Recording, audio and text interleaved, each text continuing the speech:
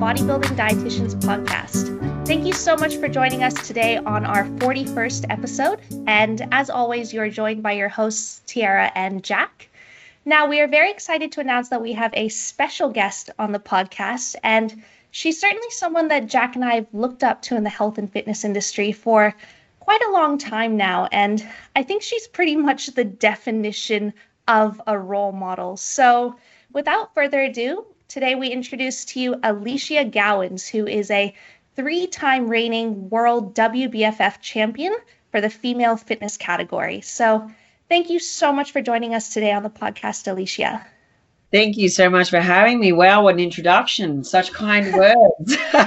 I hope I can live up to all of this now. I have no doubts. Yeah, ever since, speaking for myself, ever since I started listening to the Competitive Edge podcast, I think that both gave us motivation to make our own. And yeah, we really wanted to get you on since listening to that. I really love that. Look, there's something that I talk about all the time, and I talk about it with my own team, and it's the fact that I believe that, you get to a certain space in life and your purpose is actually more about what you can do to give back and pay it forward, right? So, look, for me, when I see people starting to take the reins and step into, more leadership roles or achieve what they want to achieve, or even just, sort of start to do the things I'm doing, I love that. I love seeing that. I love seeing it in my team. I love seeing it, in the broader public arena, and the fact that you guys have stepped out and created your own podcast and are sort of moving forward and doing your own things. And we chatted offline about some of the aspirations for your own coaching business and what have we in the future. That excites me. I love that. And for me, I think that that's what's important for us as we're sort of paving the way in what we do, what I do respectively in my own pursuits, is that we actually do open up opportunities for people like you, and that there are the youth and the new fresh faces coming through to continue to take the reins once, we step aside, that's for sure. Thank you so much. That honestly means so much for you to say that. No, I'm super, super excited. And how are you finding your podcast so far? It's a bit of a journey, the old podcast land, but I love it. Yeah, it's amazing, to be honest. Like, we've probably found it the funnest project in the world. Like, it's just so fun to create, and it's such a wonderful way to connect with other people. And we have just been blown away by the positive responses from people, not only in Australia, but literally worldwide. It's so cool to be able to connect with other people across the globe. It's amazing. And you know what? I think that that's what's super exciting about platforms such as the podcast, is the fact that there is this connectivity and there are no barriers, and there, it breaks down the walls that would otherwise be preventing you from being able to have a message that is received by the masses. You know what I mean? And it's phenomenal. You stop and you think about it. This sort of opportunity was just nothing even remotely close to it 20 years ago. And even when I was starting in my fitness, oh my God, guys, when I first started my fitness journey, I was taking clients on the floor of a fitness first gym. There wasn't even Facebook, man. Like, there was no marketing like that. The marketing was you walking up to people and having a conversation. So if you didn't have communication skills, God forbid, you were going nowhere fast. So, it's a totally different platform. And I've loved watching the evolution of the fitness industry. I've loved watching the education of the broader public and the thirst for education and understanding, But with that comes the plethora of the minefields of too much information and the Google doctor becoming quite a scary thing. Yeah. But then there's avenues like this where people can tap into, a wealth of knowledge and, an expansive list of experts you get on your, your podcast to actually gain some relevant information for themselves that they can individualize, which is fantastic. So congratulations on the podcast, guys. Thank you so much. So to start with, we would absolutely love to know, Alicia, what got you started in the health and fitness industry, and why did you choose physique coaching and competing as a career avenue? Very interesting question, actually. And, look, it starts, right back in my roots, I guess. I've been a competitive level athlete now my whole life. And, going through school, I was that unicorn that was actually, completely academic. But at the same time, I was, an Australian level representative athlete in probably 3 different sports. And so for me, when this opportunity became available, I was part of this. It was almost like a test case, a pilot case, if you would, for a brand new curriculum that was being run in Central Queensland at the time to be rolled out across Australia. And it was called Excellence in Sport. And basically what it did was it took a very, very small population of students that actually qualified, both academically, had, the capacity to sit in it. So no one that was flunking on any level, and also had some, you also had to qualify to be part of it. You had to be a certain representative level athlete. So you had to be at either a state level or an Australian level representation in a specific sport. And you got the opportunity to do year 11 and 12 across this course curriculum. And it was the first year effectively of what was like a human movement degree back then. So I qualified and stepped into it. And it was an amazing journey for me because, a lot of what I do, and the reason that I guess I moved into the physique side, or the more the elite space, but performance-based space, is because in that year 11 and 12 process, we basically took ourselves. We were our whole case study, right? And across the course of year 11 and 12, I had to apply everything that was about, movement, biomechanics. We had to apply biomechanics, anatomy and physiology, but then also basic nutrition to a sport-specific process of improving our current stance in our sport. So the way that we passed the actual subject at the end was we learned, certification level. So we basically got our, we became qualified as personal trainers by the time we finished this year 11 and 12. But we also gained the principles for, the basic certification of nutrition, so sports nutrition. And in that, we had to apply it to ourselves to either improve on our current ranking or at least not go backwards. And in all cases, I think pretty much everyone in the whole class stepped up. So for me, I improved my ranking. I went from a state level athlete to an Australian level athlete for one of my sports, and then I improved my actual position and my performance in my main sport that I was already an Australian level representative in. So that's where it started, from that level, in the space of, I guess, both my education in the area, but then also, my passion on performance and constant improvement and constant analysis of, how I was tracking versus where I was wanting to go, right? So that's where it all started. It started a long time ago. And at the time, though, you've got to respect, this is before fitness was a big thing, right? Mm-hmm. So, of course, like everyone else, I was also academically gifted. So I had parents that were going, no, it's not going to put bread and butter on the table, right?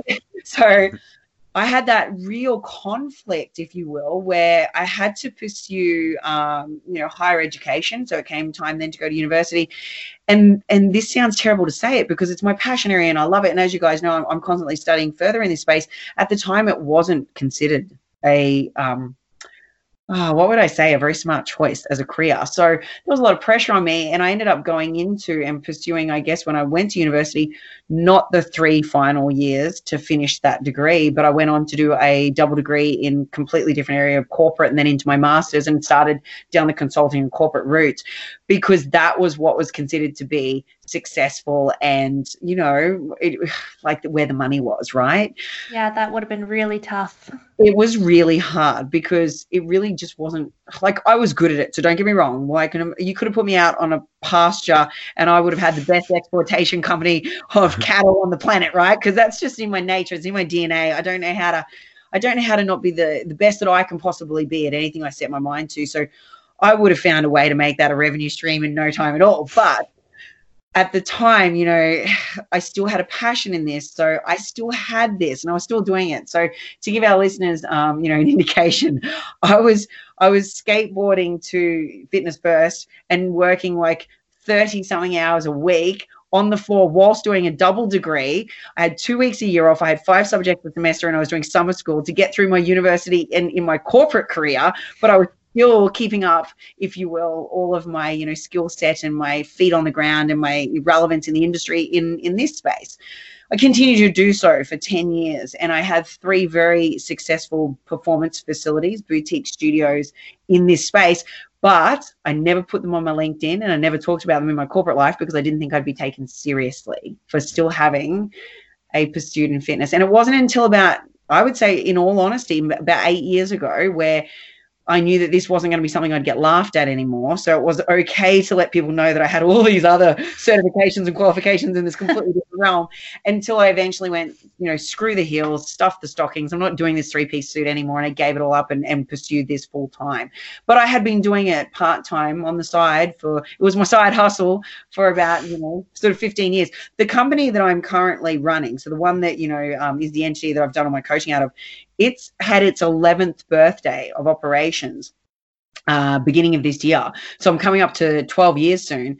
It's been running this whole time. It's just been not the full-time pursuit for me until, it would be about 8. It'll be 9 years next year that I've been in this full-time. But wow, congratulations. Yeah. That is, Jack and I had no idea, just like you said, because I guess you kept it a little bit hidden at the start. So we had no idea it had been going on that long. That's incredible.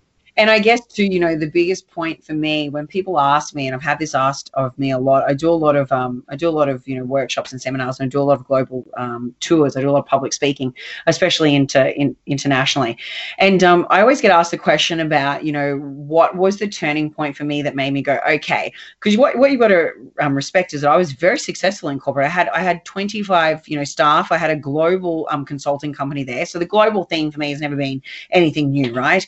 I've always done the travel, and I've always had the connectivity with these different marketplaces. And at the time, I had the perfect life. So people would look at me and be like, why would you possibly throw all this away to do this thing in tights, right? That's what everyone around me was thinking, because everyone's used to seeing you walk around in a certain sort of way.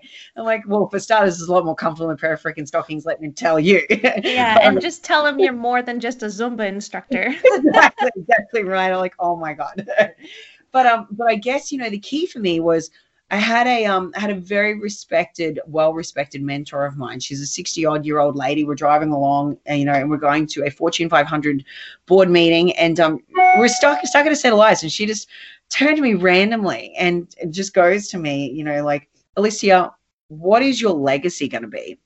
And in this moment, I'm sitting there and I'm like, I can't even describe to you guys, because, like, I'm not an emotional person, and for me, I really honestly don't get tongue-tied very often. I don't get to a point where I'm speechless or I'm at a loss of words, that's for sure. And she took my breath away quite literally, and I just started crying, and I had no actual explanation for this outpouring of emotion. And I remember just looking at her, and I remember saying very honestly, like, I'm sorry, I'm leaking. I don't know why, and I can't really stop it. And she's looking at me going, it's okay.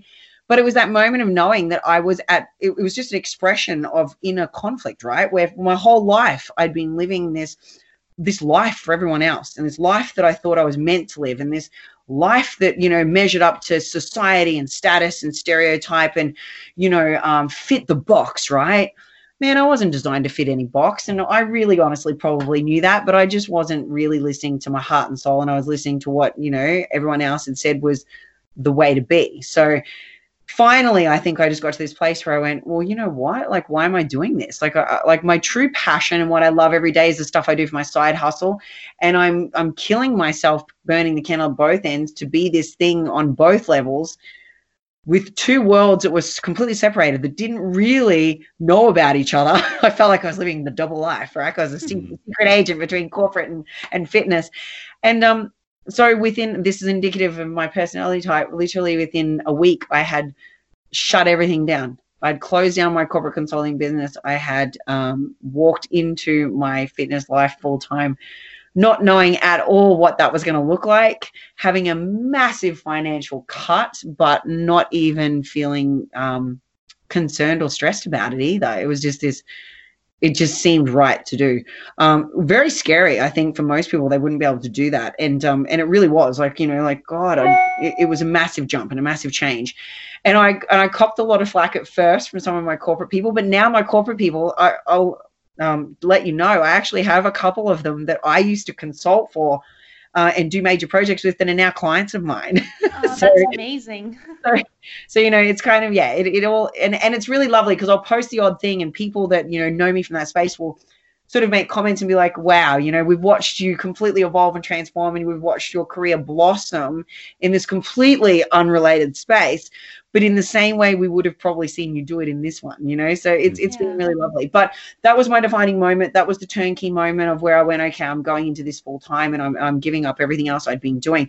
But having said that, though, the reason that I'm a very different coach in this space is because you can see why. I bring a complete plethora of consultative nature, high level consultative skill set to what is now a coaching front on, you know, on a lot of areas that still has a lot of psychological stuff involved in it. And I had actually done, you know, psych as one of my minors. So it brings a completely different skill set to the table. So, you know, when you look at sort of what I do and how my business has flourished both globally and also, you know, I think, you know, I guess the edge that I bring to my coaching side of things, you can understand that it's very outside the box of what a normal person coming through a basic, you know, maybe human movement, you know, program would bring to the table. So whilst it doesn't look, you know, sort of very direct, it's actually had so much more powerful influence, I think, on what I can provide it's given you a huge advantage, and it explains, you know, why you are so successful and why you are so inspirational to others. Thank you. And I think I try to always come from a place of holistic, and I try to always come from a place of people thinking bigger picture, not just about the instant gratification, the here and now. I try to also, you know, guide people down the route of you know, personal branding too, you know, staying true to yourself, not compromising values or integrity. Because for me, you know, I always look at something from the point of view of a much bigger, longer term vision and the impact that your space and your communication and your whole presence has on this, you know, capacity to make change and this capacity to actually be in something for the long term, right? And I think if you are compromising any of those things, or you're doing something to just get a quick fix now, or you're doing something to get a leg up now, or chewing your way through to the top, you're never going to be in this for the long run. And you're also not going to create a business model or a personal brand that's going to be sustainable, aspirational, or you know, one that's marketable, right? So if people are going to invest in you and your message or your company, or you know, everything that you profess to be, then I think that you've got to have consistency of message. You've got to have a clear vision about who and what you are, as well as your entity. But you also need to have that capacity to, you know, be professional and to communicate, you know, non-emotively, and to have this ability to be respectful of people's differences too, because, you know, like the people that are on your feed and the people that are global are going to have different ways of viewing things to you. So there are so many aspects to this, right, as an athlete or as a coach, that people, I think, don't necessarily always look at, right? And you're right. I think that my background in the stuff I did before this is what gives me the ability to look at it very differently. So, Alicia, on top of, you know, all of that was going on with your coaching business and your career life, tell us a bit about, you know, your personal journey as a physique athlete and how you got into that, and where, like, how you've gotten to where you are today. So look, I think if anyone's followed my journey at all, you'll know that I broke my back 4 years ago, right? So the story sort of starts with my back a long time ago, and it starts with it because I was so when we go back to sort of the sports that I did, I was a prima donna ballerina. So when I started this as a sport and then a career, I was a chihuahua wringing wet. I was 42 kilos. I would have blown away in a light breeze. I was muscly as hell, because as a dancer you have such strong, solid foundations. So, you know, when people look at the fact that, you know, I've got, and I always get comments on my legs and my glutes and that overall lower, development, you know, that started way back then, right? You know, like I had really great sporting background that set me up with great muscle maturity and great overall structure. But with it also came a compromise, right? I had hyperflexibility and I had hypermotion. Years of doing that dance basically gave me hairline stress fractures in my back that I didn't even know about, right?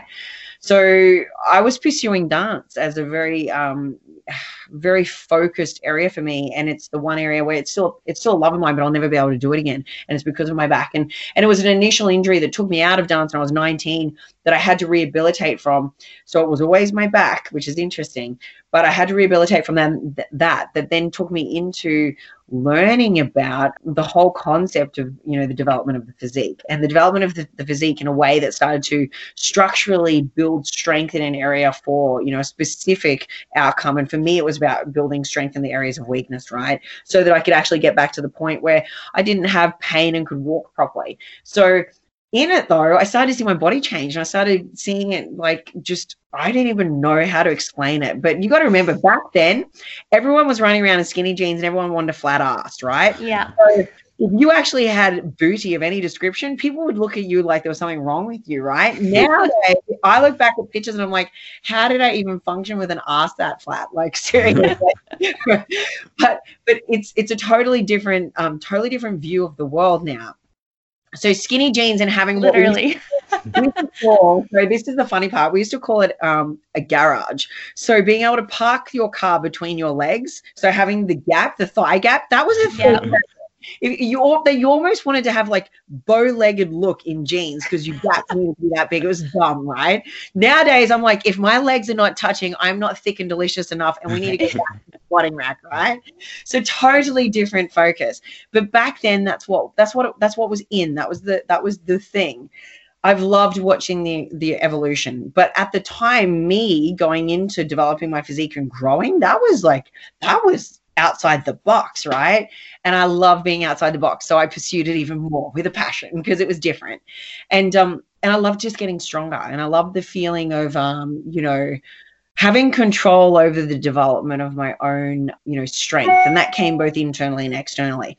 So that's how I kind of fell into it. And then I had I just had a mentor at the time that was like, you really should look at doing this. You'd do great. And I was doing triathlons. I was doing Muay Thai. I was doing all these other things as a prima donna ballerina. But then decided, okay, all right, I can't dance anymore. So I've got to find something, right? Because I can't not do something active. So I did. I got right into triathlons. And then it was actually one of my mentors in that space that said, you got to give this gig a go. You got to give this body, at the time, it was pure bodybuilding, but you got to give it a go. And I remember laughing, being like, man, if a big wind hits, I'm still flying away. Where is that bodybuilding from? And they're like, no, seriously, there's these different divisions, these different categories. So I started training for my first bodybuilding comp. Would have been 15 years ago. So training for it, funny story, this is just me to a T. At the time, I was also training for, God, I've got a mental blank on it. I was training for, basically, it was an adrenaline thing. So total mental blank. How bad is that? Is it like a Spartan race or one of those kind of things? Oh my God, I did it every single year and I've got an absolute blank. It's where you trek for like 99 Ks. Oh, the Kokoda track? Kokoda, that's it. Oh my God, I can't believe I did that. Totally mental blank on that. So for the Kokoda challenge, and I was doing 8-hour day treks, right, with weighted vests on my back. And I was doing, on average, I was walking 100 kilometers a week, right? But I was doing 2 8-hour days on the weekends. So my weekends would basically be a 4 a.m. start, and I'd put this big weighted vest on and I'd go out and I'd be trekking up and down mountains for like 8 hours straight. At the same time, I'm competing for a bodybuilding show, right? So look at this. I'm trying to preserve muscle, grow muscle, and I'm doing all this freaking weighted cardio. So I was eating for the masses. Like I was eating for Australia. I was doing some dumb amount of calorie consumption at the time. But you think about it though, overtraining. So my fatigue management skills were low back then, and I was overtraining. I got a fracture in my foot. Ouch! So and then you had to get in heels. 4 weeks from stage, and I got a fracture across my foot from overloading weight bearing with my freaking weight packs for all my trekking. So Jesus, imagine your step count, because I'd imagine obviously back then they didn't have like. We didn't even have a Fitbit. There was no such thing, man. So could you imagine me? And back then too, you got to respect like our level of focus and our evidence, right? So when we look at evidence-based practice and the research back then, there was nothing on any of this, right? There was no research on bodybuilding. My God, I think the only research we had was basically watching Arnie's documentaries, if we classify that as research. Like, there was nothing. And so for me, I knew I was just trying to eat enough to sustain what I was doing. I had, basics, but it was nowhere near as advanced as what we've got now. I wish I did have it because it would have looked totally different. And anyway, I just wasn't resting enough, wasn't recovering enough. I did not respect recovery and sleep or prioritize it like I do now, which is a big deal. And so anyway, got a stress fracture in my foot, couldn't even put my heels on. So bump bowl, game over for my, attempt number 1. My attempt number 2 came 4 years later. I was like, I'm not giving up on this thing. I'm still doing it. Prep all the way through. I had an amazing body twice, just no stage.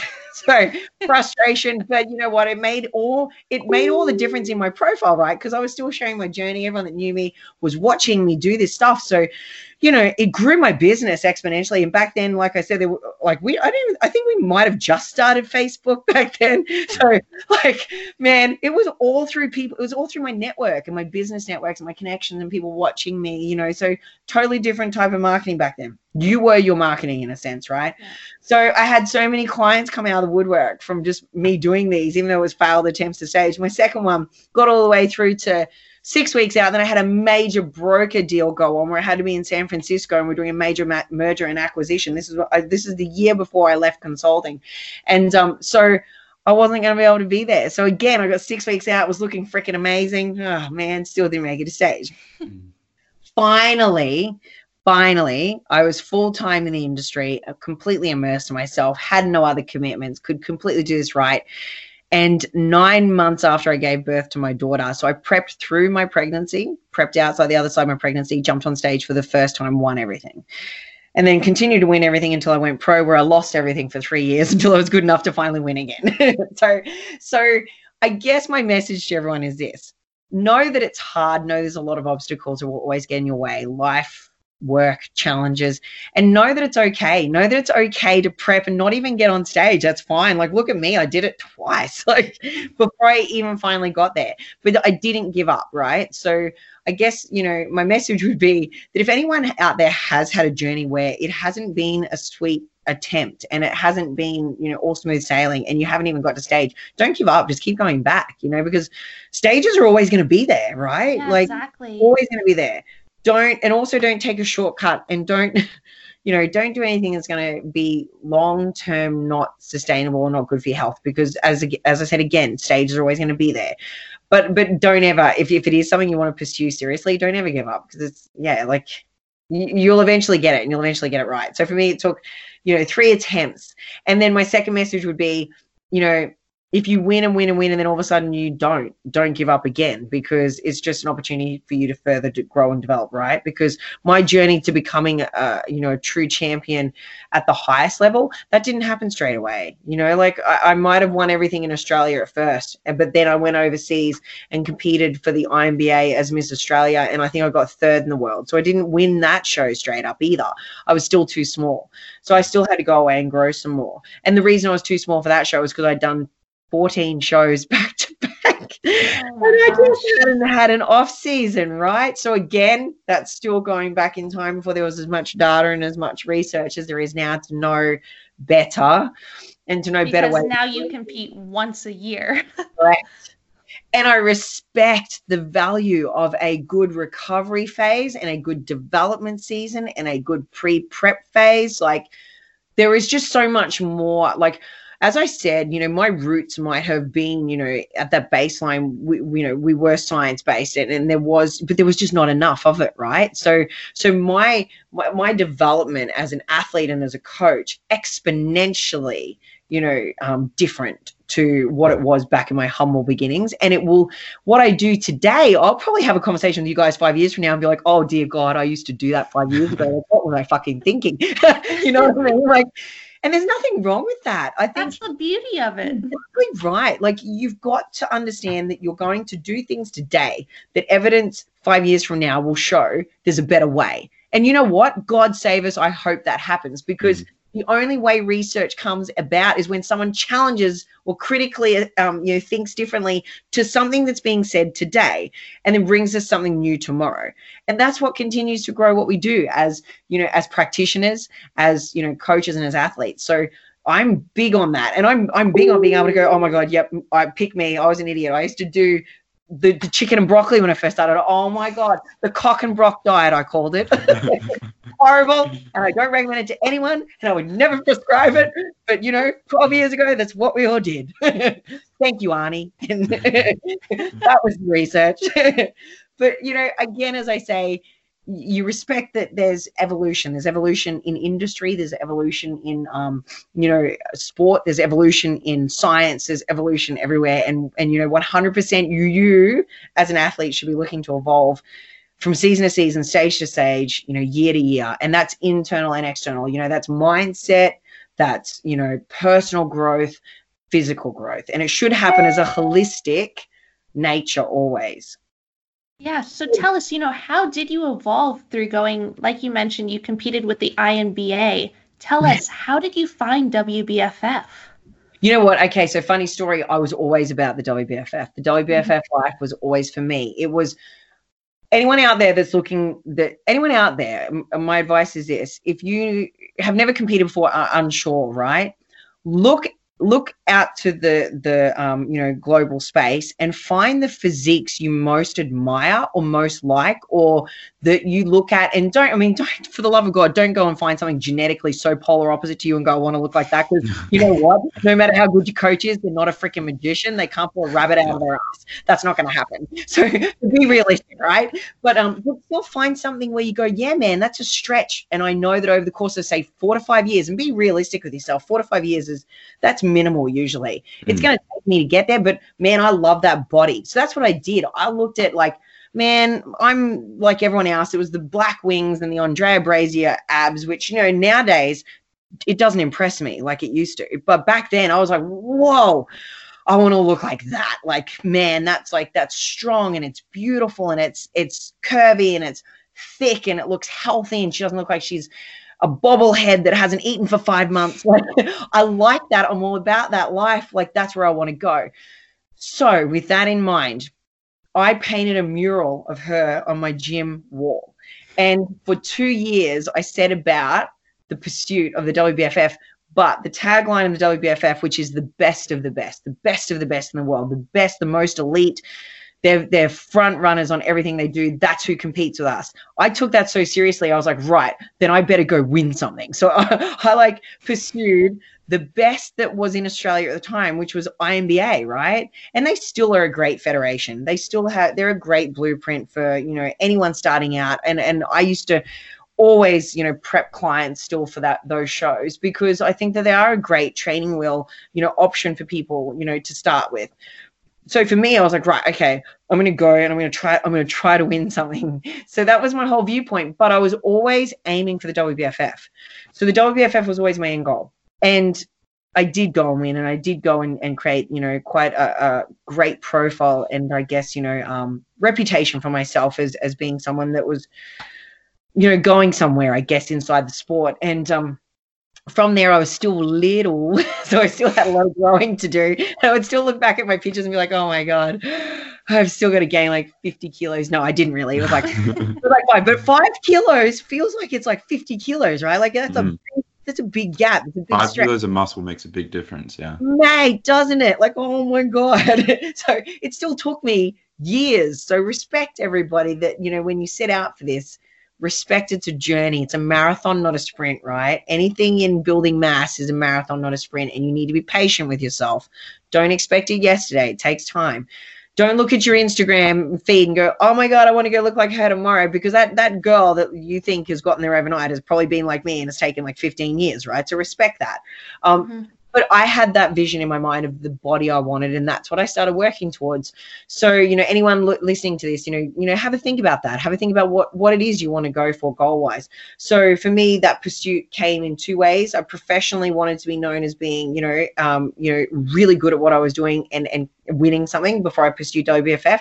Then when I stepped on the WBFF stage, I knew I had to level up again, because it is a whole nother level. And it is about beauty. It is about glamour. It is about marketability. It's about so much more than just your physique, which is what that's the only thing I had to worry about when I stepped on an INBA stage, was just the body. When I got to WBFF, I had to not only grow my physique and develop it and become thicker and bigger and fuller, but I also had to worry about all these other factors. Mm-hmm. Yeah, a lot of our listeners are probably more into the ICN realm, and they might not be completely familiar with the WBFF. So maybe you could just give like a general overview of what their vision and mission is. So guys who are ICN, just so everyone knows about the prehistoric days of before it was ICN, it was IMBA. And that's what I'm referencing when I talk about what I do. So for a lot of the newbies, they probably wouldn't have been around in the day where it was IMBA, PMBA. So, where you all get on stage and I did this for quite a long time. And like I said, it's a great federation. Evolved since my time again. But where you all get on stage in a line with one another, you all sort of walk out and you're all walking on behind one another and you have this routine rote quarter turn, and then you get pulled out in your comparisons and you get filed off. With the WBFF, it is done in like an environment like you're at a show. So it's like going to watch, a Vegas production, right? We're on stage like we are the main event, and we will come on stage like a Victoria's Secret runway, and we will runway model our bikini and our body. That's essentially what it is, right? So instead of being online at any one point in time in a lineup, you are taking the stage and you are owning it. And it is a runway with like you've got like an eye walk end point, but it is treated like a runway. So as you're coming down the runway and coming off to come to the side to pose, another model's walking along behind you. And it's got that real flowy, vibey, production-y effect. And it's beautiful to watch. And I mean, look, it's not for everyone, okay? It's really not. If you are not someone that likes to have that limelight and create, be expressive with how you pose, because there's no rote posing. So if you are someone that likes the structure of a quarter turn, then ICN is perfect. But with the WBFF, there is no set posing, right? We have a couple of rules, and there is in the men's, we can't have flexed or closed fists. There is no bodybuilding poses in a male posing. Same for female figure, right? It is very modelly. So, our rules are just essentially that you've got to own it and you've got to model your physique to the best of your ability. So, there's a lot of isolated time on stage. There is a lot of, self-expression. There is complete freedom of movement. So you can literally create your routine to look however you would like within the realm of those couple of things I talked about. So it is very different from that perspective. But then there are the similarities where we are still judged in comparative to our colleagues on our stage against one another. So they will still call you down in a call out. You will still get a top 10 lineup, and then you will have to pose out like you would in ICN stage. Only difference is you're posing to be comparatively assessed against one another is still your unique posing, right? So it's not like we're all doing the exact same pose. So that makes it a little bit more difficult on you in a sense, because when you're all in the one lineup doing the exact same pose, you're compared against each other in the exact same pose. So you can't sort of hide or angle anything in a way, right? In our lineup, though, if you are really good at posing, you can pose your physique in a way that you might look like you've got a smaller waist than the girl next to you that actually does have a smaller waist than you, just by how you're posing differently.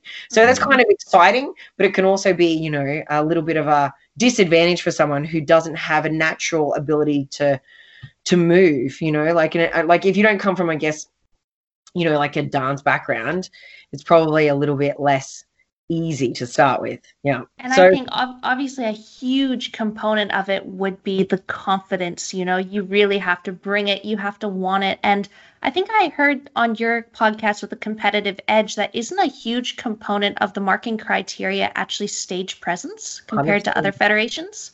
Yep, definitely. And this is where I talk about the fact that, like, in IMBA, really all I had to worry about was the quarter turns are quite easy to learn. I just had to really worry about my body, like bringing it in, being conditioned, being on point. Whereas with the WBFF, right, your body is 60%. So 60% of your whole mark, yes, is that. Still worried about that, being on point, being conditioned. And conditioning, will always be king over size, always. But 40% comes down to how confident you are, what your suit looks like, what your hair and makeup looks like, how you bring it all together. Is there a fluidity from, head to toe of what you're bringing, not mixed matched, sort of shoes to suit? Is the dress and the gown and the theme wear complementary to you. But then more importantly, you know, how confident and sassy are you? And as a boy, how much, you know, attitude and boss do you bring to that stage? Like that's actually 40% of it. And then also, you know, you got to have a good head. So, you know, when you're standing there, you know, you'll be fine. You can get on there and win a male fitness model show for sure. But you know, if you step on that stage and, you know, you're not the most fortunate looking person, unfortunately, you could probably do okay, but you know, whether or not you could win the show is another thing. Like, so well, you WBFF has the word beauty in it, so exactly. Looking for pretty boys. Oh, look, absolutely. Or just even, you know, you don't even have to necessarily be like super pretty, but just have a really unique look. Like we've got a couple of men in the division that I really rate because they're just so obscurely unique. Like their look is like, you can't, they stand alone, right? They don't look like anyone else. And that's kind of really cool, right? Being able to be this complete unique unicorn is pretty, yeah, I think it's pretty epic. And so you don't even necessarily have to have this quintessential stereotypical beauty. You can have a really unique look and completely dominate as long as you own your look and take that confidence to that, you know, that whole stage package. So yeah, and I actually think that's awesome because you have that ability to create a brand and a profile around you and your look and everything that you have to offer within a focus without losing yourself, right? Whereas I find, you know, for me personally, that was the thing that drew, you know, me to the WBFF was that I didn't have to fit inside of a box and I didn't have to look like everyone else or and I didn't have to, you know, I guess just I don't know. For me, I didn't have to have a prescriptive, this is how your bikini has to look and you must, and it must be like this and these must, I could just create. And I love that ability to just, yeah, come every single stage. I bring something new, right? I tried to have this, I always have this goal where I'm like, I'm going to have a diverse array of looks in my wardrobe as such, right? So if you look at anything that I've ever done from show to show, win to win, I haven't had any two stages that look exactly like the one before. Not from my suit, not from my hair, not from my makeup. I change it every single time. And there's so much fun in that, right? Like as an athlete, I mean, I love that. Like it's awesome. And there's freshness and there's this ability to reinvent yourself. Like how cool is that, right? Oh, it's amazing. I know a lot of people get frustrated if like with other federations, if they don't meet a certain criteria, if they don't look a certain way, they just get pushed right to the back and then you don't see them again. So I could definitely, that aspect of WBFF really resonates. And it seems like it's very, very celebratory of the athletes and just the entire atmosphere and the entire community that the WBFF creates. And also just athletes, they get a lot of stage time as well, it seems. Yeah, 100%. So, you know, look, the opportunity for you to use this as a platform to actually have some sort of career or some sort of recognition or some sort of profiling is far greater. And it's because there is that, you know, celebratory process of the athlete and their journey. Now, my also thing, and I actually just did a Zoom meeting with my team this morning on this around, you know, the opportunities in it for the people that conduct themselves, you know, appropriately. It's endless and it is limitless. And, you know, for me, the greatest profiling and the greatest growth phase of my career didn't come when I was winning. It came in my journey from stage to stage of self-improvement, physical improvement through my challenges, through my broken back, through my comeback, through my stories with my athletes, through my coaching successes. That is what grew me. Now, that is me showing you that you do not have to step on the stage and be a winner with a massive Instagram following to be successful. You don't. The success and the Instagram following comes organically through the sharing and the genuine, authentic sharing of your journey along the way. Okay. People will find you appealing and be you know, inspired by your highs and your lows, not always the 5-minute highlight reel of success, right? So I would definitely suggest that, you know, to anyone listening, that if you are looking left or right and you're seeing all these celebrities and Insta famous and you think that there's some sort of thing limiting you from being that, don't do that to yourself. Instead, just get really real on your day to day and share your journey, professionally, but share your journey, with the highs and lows throughout the whole scope of its lifespan, because that's actually what creates in time success, a profile, and also I think the capacity to have, commercial opportunities out of this. But the WBFF gives all of those things, right? And it actually does have this community. You talked about it right there, babe, when you said it has this feel of, celebratory, process, because it does, but that's genuine your entire time within the family. So, when you join it as an amateur through to when you become a pro, through to if you ever are the person that gets to go on and become champion level material, it never ends and it never stops. And you make some of the very best friends on the planet inside this brand. You also, learn a lot about, I think, the highs and lows and how to manage them, so, sportsmanship, you learn a lot about that. You learn a lot about, how you don't have to have the first place trophy to be able to take first place in your life, because that's a really big thing. And I think that this brand in itself, because it does celebrate so many differences in when you look at the top 10, right, at a world level, how diverse is it? So diverse. Different heights, different shapes, different sizes, different looks, different hair color, different nationalities. I love that. There's no one, boxed in stereotypical look that they're going for.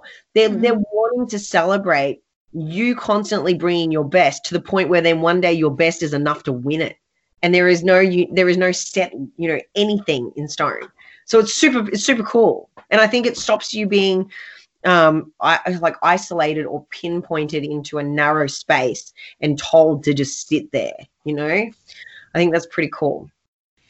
Yeah, and I especially like what you said about documenting the highs and the lows, because I definitely go on some Instagram profile and it's almost like it's a website for a company. Like they only document the typical sort of photos that you see, and I think expressing the lows as well, really, people can gain motivation from that on your own journey and stuff like that. So yeah, it makes you a lot more relatable, because life isn't just a highlight reel. You have to be realistic with what it's actually like behind the scenes. If you like, I always, and I say this for the new people coming through, and especially the youth, right? And when I say the youth, I'm talking people that are sort of, like 18 to probably about 24. They're the ones that I find in my coaching teams, really get swept away by the bells and whistles that these pages present, right? Is that they're never real. And if you believe that those people don't fart and smell sometimes, don't have fights with their partners or arguments with their mum and dad, or have made mistakes, have cut people off, have had car accidents, occasionally get sick, definitely get pimples, then you're crazy, right? You're crazy. Yeah. These people have all those things and more. They just don't freaking tell you for some dumb reason, right? And I will go on the record and say, the proudest moment I have of myself and my career and my own personal growth was the day that I had in that car where I decided I was gonna step forward and do what I wanted in life, and not what I was thinking society or my family or people's opinions mattered on, right? I stepped into this space with my whole heart, and I became wholehearted in how I live my life. And I 100% became very vulnerable in the fact that I shared for the first time in my life, weaknesses. And I went on to be very open and share my entire journey with my broken back, which most people, I think, looked at me and went, oh, that's it, she's done, she's out of the game. No way. They clearly did not know me, because that was not going to stop me. And I think that when you can actually be really real, and when you can show that there are highs and lows, and when you can show that you're human, it gives people that would otherwise sit back and go, well, like, I'll never be a Lauren, so I'm just going to give up. I'm not even going to try. I'm not even going to go to the gym. I can't be like her. Like, she's perfect. Like, oh my God. It gives those people the ability to go, well, you know what? No. Like, everyone starts somewhere. Everyone has a shit day. I can fall off the wagon today, but I get back on it tomorrow. And it gives people the ability to take the first step, which is that is the defining moment of the rest of your life. Just take the first step. You know, it doesn't need to be perfect or pretty. You can fall the fuck over as long as you get back up. Just take the first step, right? And then it also gives people the opportunity to go, if I fail, I'm not failing. I'm failing forwards, right? As long as I get back up and try again, as long as I don't let that 1 week moment define me, you know, and that's what matters. So I think if you're going to go and have a presence on Instagram and try to become an influence, anyone listening to this, please do so with integrity. Please do so with complete vulnerability, and please do so with authenticity. Don't be afraid to be yourself, and don't be afraid to share your journey. And if there's someone that gets on you and trolls or harasses you, and I've been the victim, and I've shared this on podcasts before, of some social bullying, you're always going to get it. There's always going to be a hater that's going to, you know, just hate on your shine. Just block them, delete them, move on. Don't think about it again. I think in that case, it's just important to remember that, you know, you're the bigger person. 100%. And anyone that gets any kind of airtime, right? And this was actually, and I'm going to be really honest with you guys, I haven't shared this before. I think it's what stopped me for a long time, being as public as I became after that moment that I talked about, was because there was just that fear of, okay, well, man, I am going to get bashed at times from people, you know, and I just didn't want to have to put up with it. So I delayed putting all of myself out there, you know, and what a waste, you know, living your life so small and not expressing all of what you are, because you might have to deal with that, you know. And when the moment that I went, okay, I'm going to take it on, I'm going to take it head on, I'm not going to let it affect me, and genuinely felt that, you know, life changed and I changed, and it was all for the better. So, you know, just accept that it is going to happen. And the bigger you get and the brighter of a star you become, the more they're going to attack you. And that's just inevitable. You do grow resilience and you do get thicker skin as you go through it all. But yeah, don't be afraid of it, guys. Like, I see a lot of people holding themselves back, and I was guilty of it. I did it for a long time, you know, so don't do that. Don't be fearful. What's the worst they can do? You don't actually have to ever see them. They'll never see you. And if they did see you, they'd walk on the outside the street. Yeah, exactly. You know what exactly. I mean? They would never say it to you in real life.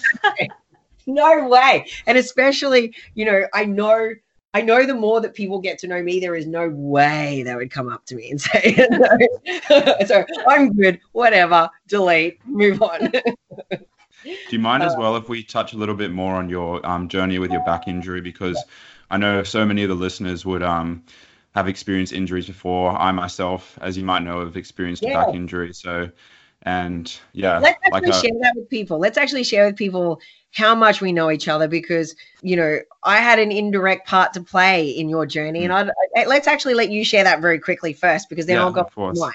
Yeah, so a couple of episodes ago, I did talk about this briefly, and that was a prelude to getting Alicia on the show. And so, yeah, I had a back injury for like about 6 to 8 months last year, and I contacted Alicia for some help because I heard one of the episodes on the Competitive Edge podcast, and she was, amazing. She gave me so much help that honestly didn't expect as much help that she provided, but she put me in contact with Pei, who's an amazing physio as well, and she gave me some resources to look through as well. So yeah, I really appreciate the help that you provided. And during that time, you know, you weren't able to squat, and now you're squatting the most weight and for the most reps that you ever have in your life. Yeah, it's amazing. Yeah. Woo-hoo! That's so good. That's so good. You know, and that's the stuff that I love. So, you know, I hear this often, you know, because I get people reach out to me from a whole bunch of different avenues and, you know, wanting to know about things specific, I guess, to injury or just mindset, because I guess the mindset that, as you know, what it takes to overcome those sorts of things.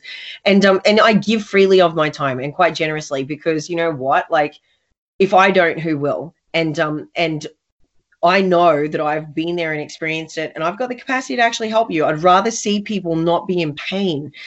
And having lived with chronic daily pain for 4 years of my life, I know what it feels like, and I don't wish that upon anyone, not even my worst enemy, and I don't really have very many of those, but I wouldn't even wish it on them.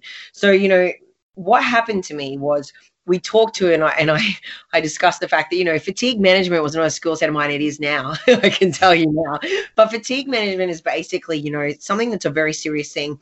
And when you're in this sport, it's very easy to get to a point where, you know, and also you get so swept up inside of the process mentally that you really don't pick up on cues from the body. You kind of almost get this mind-body detachment that goes on. And I had it for quite a while, not even realizing it. And there will be things the body's trying to tell you, and it's giving you warning signals, but you aren't even tapped into it. And you're like, oh, that's a little niggle. Doesn't matter. I'll work around it. I'll work through it. I'll work over it. Like, we do that, right? We're all guilty of it. And then before you know it, the body goes, well, you know what? Screw you. I'm out. Done. Tapping out. And then you end up with an injury. And in my case, I had a predisposition, as we already talked about, some stress fractures, hairline fractures from years ago that healed, but there was obviously weaknesses there.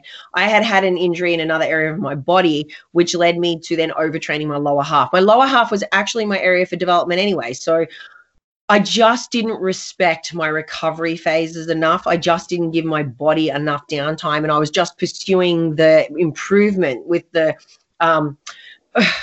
lack of foresight that I also needed to give my body the deload time that it needed to.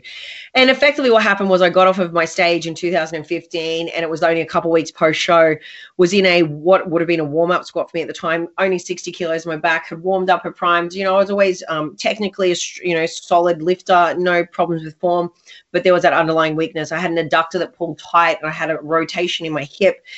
And in the bottom of my squat, so picture this, 60 kilos on my back, full range depth squat in the bottom. As I was going into the bottom of the range, I basically had a rotation in one on my right hip because of the adductor, and then my piriformis on my left side locked on, and the whole pelvis rotated. And with that, you know, predisposition and weakness, I just cracked. I had pars fractures, L4, L5 at the same time. Lucky me, I don't do anything in halves. I win at everything I do, including a broken back. I had a multi-bilateral bulging disc structure. So from L4 to S1, every single disc popped out both sides straight into nerve roots. So I had an inch nerve root. Like it was an inch into my nerve root. Like, so constant pain. So for about the first year of post, trauma, post the incident, I was wearing, braces more days than not. I couldn't walk for the first, few months. And then, I was obviously having to get down on the ground and do these release things and these exercises and all of this stuff to rehabilitate every hour at first. And it took a lot mentally. Like the initial, hit was just the fact that, oh man, I can't do what I love every day, right? So it was finding my identity without having lifting being a part of it at first. Then it was finding my identity still in the sport as an athlete, pursuing a stage without being able to load at all for the first, sort of part of my first prep in my comeback. As you guys would have learned listening to the podcast, I did my very first comeback show, which I actually won my Atlantic City title, with blood flow restriction training and band work to basically activate, turn everything on. It was not my best conditioning or my best physique, clearly, but it's still good enough for me to win. But I did all of that because I still couldn't load. I was still waking up every day unable to put on my shoes and socks. I had days where I was just in tears. I couldn't move. Right up until only, this is going to be hard for everyone that's listening to believe, but right up until December, January this year, I was waking up in chronic pain like that. And I'd won all these titles through it all, right? But not necessarily having solved the problem and not necessarily with ease, okay? I then came across Pay through Paolo, a good friend of mine, and who came on to be one of my coaches in my coaching team. Pay is amazing. She had actually had a similar injury to mine. So she had, as a physio, being told the same things I'd been told. Okay, you won't ever do this, you won't ever do that. I'd been told never squat, never deadlift again. I'd probably need surgery, all this, limiting belief stuff they're telling you. I had this MRI telling me that I was pretty much screwed for life, never lift again. I'm like, no way, I'm not taking that. You can take your MRI and shove it. I'm going to find a way. And Pay basically, completely changed my life and got me to the point where I recognized that for 4 years, yes, I had structural stuff that needed to be fixed. And yes, I still had some, underlying disc issues. The actual pars fractures themselves had healed, but I still had a couple of discs that were ongoing issues here and there. But she also made me realize that there was some psychosomatic pain stuff going on too. And there was some stuff going on where I had some anchors that were basically putting my back into protection mode where it didn't need to be. And they were situations that were a little confronting to have to admit to, that I had to work through, that were emotional suppression and emotionally based. So it was getting my mind connected to my body again, because I had that detachment for so long. So in this very first session with Pay, it was so funny. I had Paolo and Amir in this room with me and Pay, and they're standing there and they're watching her, and she's going, bend over. And I went, okay. So to bend forward, literally, picture this. I put my chin to my chest. She was bend over and I went, I am bending. And she goes, no, like touch the ground. I went, I'm trying. And all I did was literally roll my shoulders over. I think if we're standing up, guys, picture this. I had my hands at the front of my legs, like at the front of my body. And you can picture like normal person can bend all the way, touch their toes, right? I think I had my fingers just below my pubic bone. And then she's like, you should be able to touch the ground. I went, yeah, should and can are two very different things. She goes, Alicia, she goes, cut it out. She goes, this is in you've heard Pay speak in this really thick little Asian accent. This is pathetic. This is pathetic. Touch the ground. And I went, babe, like I can't. Like I'm in so much pain. If I could tell the listeners to describe it right, it'd be like waking up and walking every day of your life with a handbrake on. Okay, my left leg was a handbrake. It didn't function properly because of all the nerves that were being pinched. But I also, my back was flat. Like I'm talking, I had no curvature in my lower lumbar whatsoever. I literally couldn't bend, and I had no extension flexion range whatsoever. Like I was just like a big stiff board, right? And she goes, we need to desensitize you. And she goes, and I just need you to trust me. And then she told me that she had this injury, blah, blah, blah. And I was like, okay, all right. I'm watching this little Asian run around this room and throw me around like I'm nothing. And I've just been told that she just won her powerlifting comp. So I'm like, okay, all right, I'm going to trust you, okay? She literally grabs my head, grabs my shoulder. She goes, right, I'm going to bend you. We're going to bend forward. And before I could even think, she just grabbed my head and pushed me down the ground, and my hands touched the ground. And then I stood back up and I looked at her, and I had shock on my face. Amir inhaled. All you could hear was him go across the room. Harlow his face went pale, and he's Asian, so that says a lot. And I'm sitting there going, I just looked at her and went, how the hell did you just do that?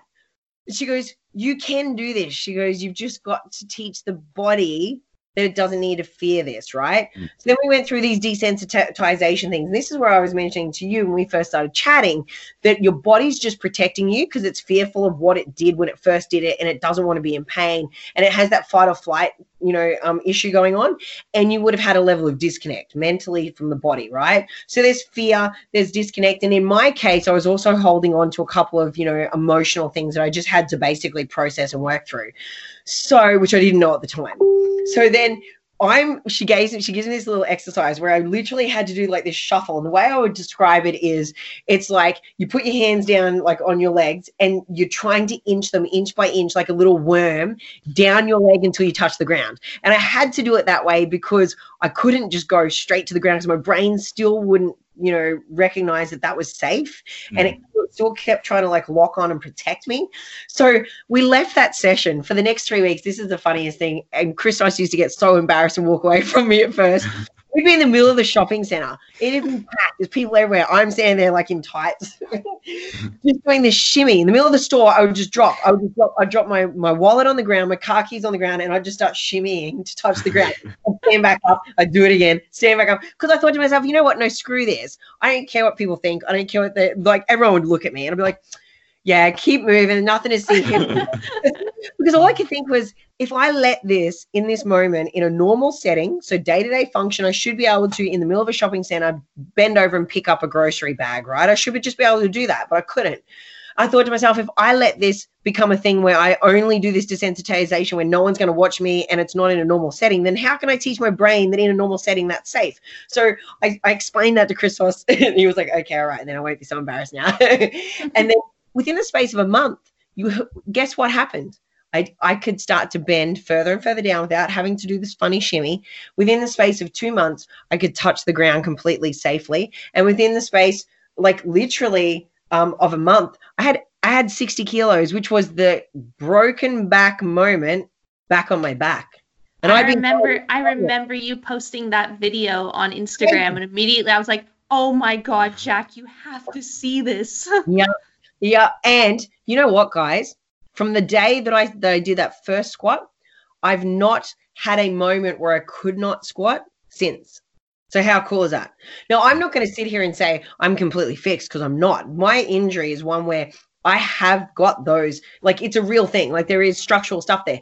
But But I've been able to build strength and stability in my pelvis and my hips that has allowed me to progressively load and go back into movement patterns that I had been, unable to do for so long, both structurally and also self preservation mode, right?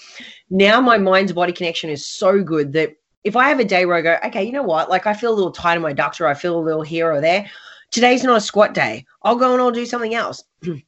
I'll work on the opposing muscle and I will lengthen out the one that feels a little tighter by contracting the one that's in opposition to it. And then the next day I'll walk in and I'll have the best friggin' lift of my life, right? So my skill set when it comes to understanding when to deload and when to listen to my body, exponentially mastered.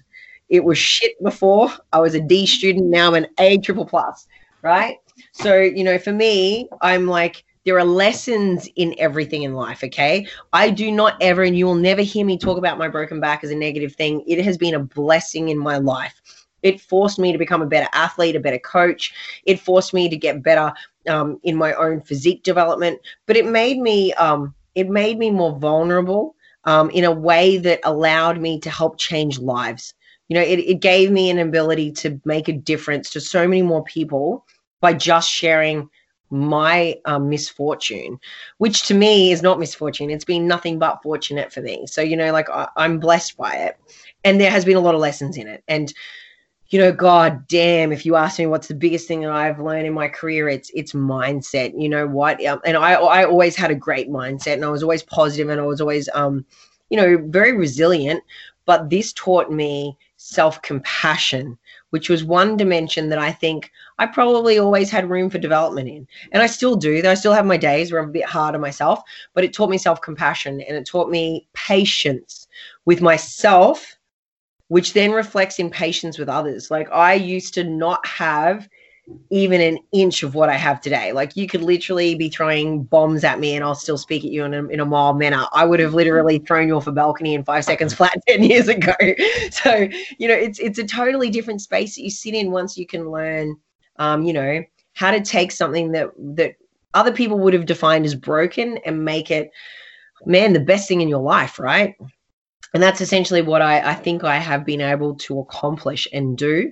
And I think that it's definitely something where then I can guide others into understanding that it's a roadblock. It's not a full stop. You know what I mean? Like it doesn't have to be the end of your journey. It can be the start of a brand new one with a completely different mission statement, or it can be the development and evolution of you as a person or as an athlete from this point forward. It's just how you react and how you decide to make that situation a thing in your life, right? React and not respond and not react is probably the biggest, the biggest thing you've got to look to do. Yeah, especially that what you mentioned about the fear component about back pain, like that was, I can relate to so many aspects you touched on, and like until I spoke to you, I didn't really fully appreciate. Actually, I hadn't really considered at all the role the brain plays in back pain. And like for me, it was sitting. Like as soon as I sat down, I would seize up and I would be in a lot of pain. And like considering I was at uni and studying, like sitting was unfortunately a major part of study. And like as soon as I had my first consult with Paige, she put me straight under a bar, and that's when I started squatting again. Yeah, and from there it was just. Yeah.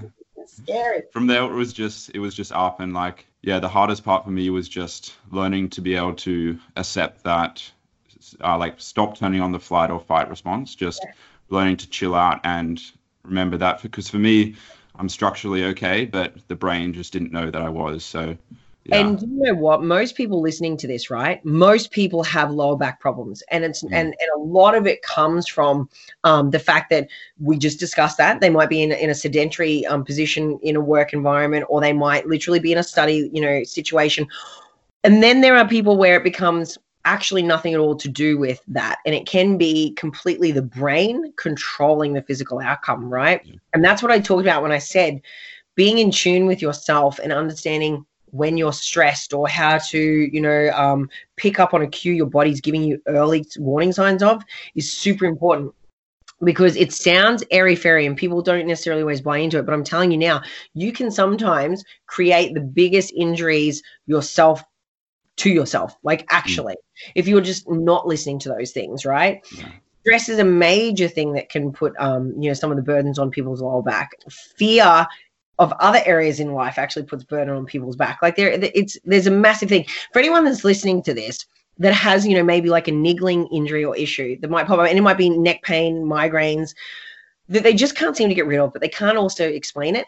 There's a book called The Divided Mind by Dr. John Sarno. Dr. John Sarno is an absolute freaking legend. He's like the leading expert that I've found in the space of psychosomatic work and the mind-body connection, and how important it is to understand that, you need to be able to address things both physically and mentally to overcome most issues that present you in life, whether it's a challenge in life or a physical injury. And he talks heavily about the fact that, it's our brain and it's our messages or our lack of messaging sometimes where we're just not connecting in that can lead us to really believe that we're disabled or we're going through a period of disability, right? And everyone at some point in life will have a period of disability on some spectrum, whether it's, depression or whether it's, a physical outcome. There will be a level of disconnect, right? And that's where I think if you can tap into and start looking at these things and definitely familiarize yourself with his work, it can help you. The mind-body connection it's unbelievable. I think it's priceless. If you can get into that process of focusing on that, and even too, from the point of view of development, if you're looking at your physique and you really want to develop your physique, if you're just going into the gym and throwing weight around for the sake of throwing weight around, or following the latest ebook, or getting, the latest downloadable program off of the net, you're really probably not going to get the results you want. If you learn instead how to walk in every single gym session completely tuned into that muscle you're about to hit, understanding exactly what it does, how it moves, its function in the body, what muscles, really, work to move that exercise or that movement, you're going to get 10 times the amount of result out of it, right? So it's the same thing that goes with every aspect of life. If you can connect into what's my body telling me, what's, and connecting on what the brain's trying to probably prevent you from or avoid, then, I think you can probably avoid a lot of mishaps and a lot of misfortune in your life. So The Divided Mind by Dr. John Sarno is amazing. Yeah, we'll definitely have to check that out. And Alicia, we're aware, we're well over 1 hour now, and we do really want to be respectful of your time. I feel like we could honestly talk forever. But just before, we head off in a few minutes, please let people know, what are some exciting plans coming up for you for the rest of the year, and where can people get in contact with you and everything like that? Yeah, sure. So we've taken a brief hiatus off the Competitive Edge podcast, mainly because anyone that's been following us would know that Rachel Hussler, my very dear friend, and the woman that does the editing behind the scenes, she's the wife of one of my co-hosts, got diagnosed with bowel cancer. So I just want to take a moment to thank Rachel for everything she's ever done for us, and also to give my thoughts, prayers, and love, as they hear from me every day anyway, to Jared and Rachel. They're still going through that process of healing, and she's still getting treatment. But that's why the Competitive Edge has been down, but you can usually find us on there, and you can obviously search and find previous recordings and get a whole bunch of banter from us on those respects. Otherwise, you can find me on my personal Instagram, which is just Alicia Gowans WBFF Pro. Then there's my pages, my business pages, which is Ellie's Angels Fitness and Fit Angels World, and you can also get us on our webpage, which has got, a lot of information. If you subscribe to our email list, you get a lot of value add content coming from there. But the future plans for me are pretty big because we're still going through the process of stability and mobility. And I'm still, obviously continuing to improve everything structurally around my physique. But we are going into, and this is just a pure challenge for me personally, and it's to break more fear barriers here. So you'll respect this, I know. I'm doing a novice powerlifting comp at some point. Wow. Yes, in the next 6 months. And it's purely it's not because I'm going to go out there and try to win it, although I know me and I'm very competitive and I'm probably going to do one and be like, right, I want to be a world champ one day. And off I go. But I'm doing it just to be like, I'm doing it, right? I'm squatting and I'm deading and I'm pushing up some barriers, mentally to get load, right up there. So at the moment, I've stepped into a hybrid power building block, which is pretty cool. I'm really loving it so far, and I'm just trying to stay on top of rig maintenance and the mind body connection. I'm also studying my postgraduate diploma in performance nutrition, so that's keeping me incredibly busy, and I'm just trying to apply everything as I'm learning it. Both the science and the art that is the practitioner's view of coaching for comp prep to everything that I'm doing on myself, as well as then my team, which has been very interesting. And we're obviously we were considering whether or not I would take a year off, but we're not now. We're going in for a 4-peat, and I will be building my physique to come back to retain my crown yet again next year. But for the last half of the year, it's very exciting. We've got a lot of travel. We've got our global shows, and we've got our final end of the season, which will include the Gold Coast show, the New Zealand inaugural show. We've got the UK Pro-Am, and then the Atlantic City Pro-Am, which rounds out the year. So you'll see me traveling, and you'll see our stories on managing that travel throughout the last half of the year. So a lot of things going on. There's never probably more. Yeah. It's incredible how you managed to handle all that. And we were talking behind the scenes how it's not all how it looks on other people's social media as well. It's a lot of work goes into that. I think, I did mention this. I think people sort of sometimes, look at, I think we see this a lot where we see, the juniors come through, they do a show and then they say they're a coach, right?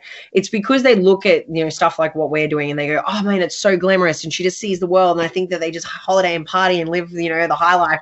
I'm like, oh my God, it's like airports, hotels, red carpets, back to airports, hotels, a few gyms in between. And when I can, Tupperware. Like that's pretty much what it looks like. It's really full on. It's more exhausting, I think, to manage a team of people coming into a show than it is to prep and get on stage yourself. But I find that more rewarding because I love seeing other people's successes even more than my own. So, for me, that I love it. I'm passionate about it. It's what I do. But if it's not actually your passion, I think you would be burnt out pretty quickly. 100%. You'd have to be living it from. It's got to be in your veins, quite literally, to do the schedule and the hectic nature of what is, our business without burning out. And I don't feel like I work a day in my life, to be honest with you. I think if I threw anyone else into my life, they'd probably last a day, maybe a week. And they'd be like, give me Red Bull intravenously or tell me your secret because I don't know how the hell you do it. But for me, I really don't feel like, I don't feel it like that. And I think, like I said, it's because I tapped congruently into my purpose and what I was meant to be doing when I made that decision to cross over. And it isn't as glamorous as people think, but we do try to take our time to see things. And I mentioned you guys were stopping at Turkey on the way home from the UK for a 4-day holiday, Well, you deserve every millisecond. And we've been engaged for 2 years because we can't find time to fit a wedding in. So that gives you some insight. But thank you so much for having me, guys. I've really, really appreciated it, and I've really enjoyed it. And I hope that, the listeners get some value added out of some of the stuff that we've discussed today. Yeah, of course. It's been an absolute honor to have you on the show. And we have one final question for you, which we always finish the podcast on, and we ask our guests. And that is one interesting thing that you learned this week, and it can be related to absolutely anything. Well, I think I mentioned this off air, which was just the first thing that popped in my head. There's probably a few things I can think of, but man, I'm all about my food, right? So potato bread. We found potato bread this week. What a game changer. Like, my God, it tastes amazing. It's gluten-free, dairy-free, vegan-friendly for all you plant-friendly freaks out there. You'll love it. And it is sensational. We had it, we made like an egg white with bacon and avocado on top of it. Oh my sweet Jesus. It is unbelievable. It's a game changer. What is the brand? Because I'm sure Jack would love that. I am going to have to feature it. I'm going to tag him. I'll put it on my Instagram for everyone to follow. I've actually been getting right into my I predominantly probably more paleo than anything anyway, because I actually have a few medical conditions that require me to be so. And I really have been getting into my breads, which I don't usually do, but we've been trialing all these different like gluten-free and whatevers. And then we came across this potato bread. I'm like, wow, like it's like soft and the texture is great. And oh my gosh, with eggs, you guys are going to have to go find it. Yeah. I bet everyone listening to this now, you're going to be seeing all these potato bread bloody hashtags. It's going to be the new trend. Yeah, the new trend. Starting something new. But yeah, that's my thing. Perfect. Okay, so guys, thank you so much for tuning in for our 41st episode, and thanks so much to Alicia for joining us. If you guys enjoyed this episode, please take a screenshot of it, post it to your Instagram stories. Make sure to tag Alicia's Instagram, myself, Jack, the bodybuilding dietitians. Tell your family and friends about it, and we will catch you in the next episode. Thanks, guys.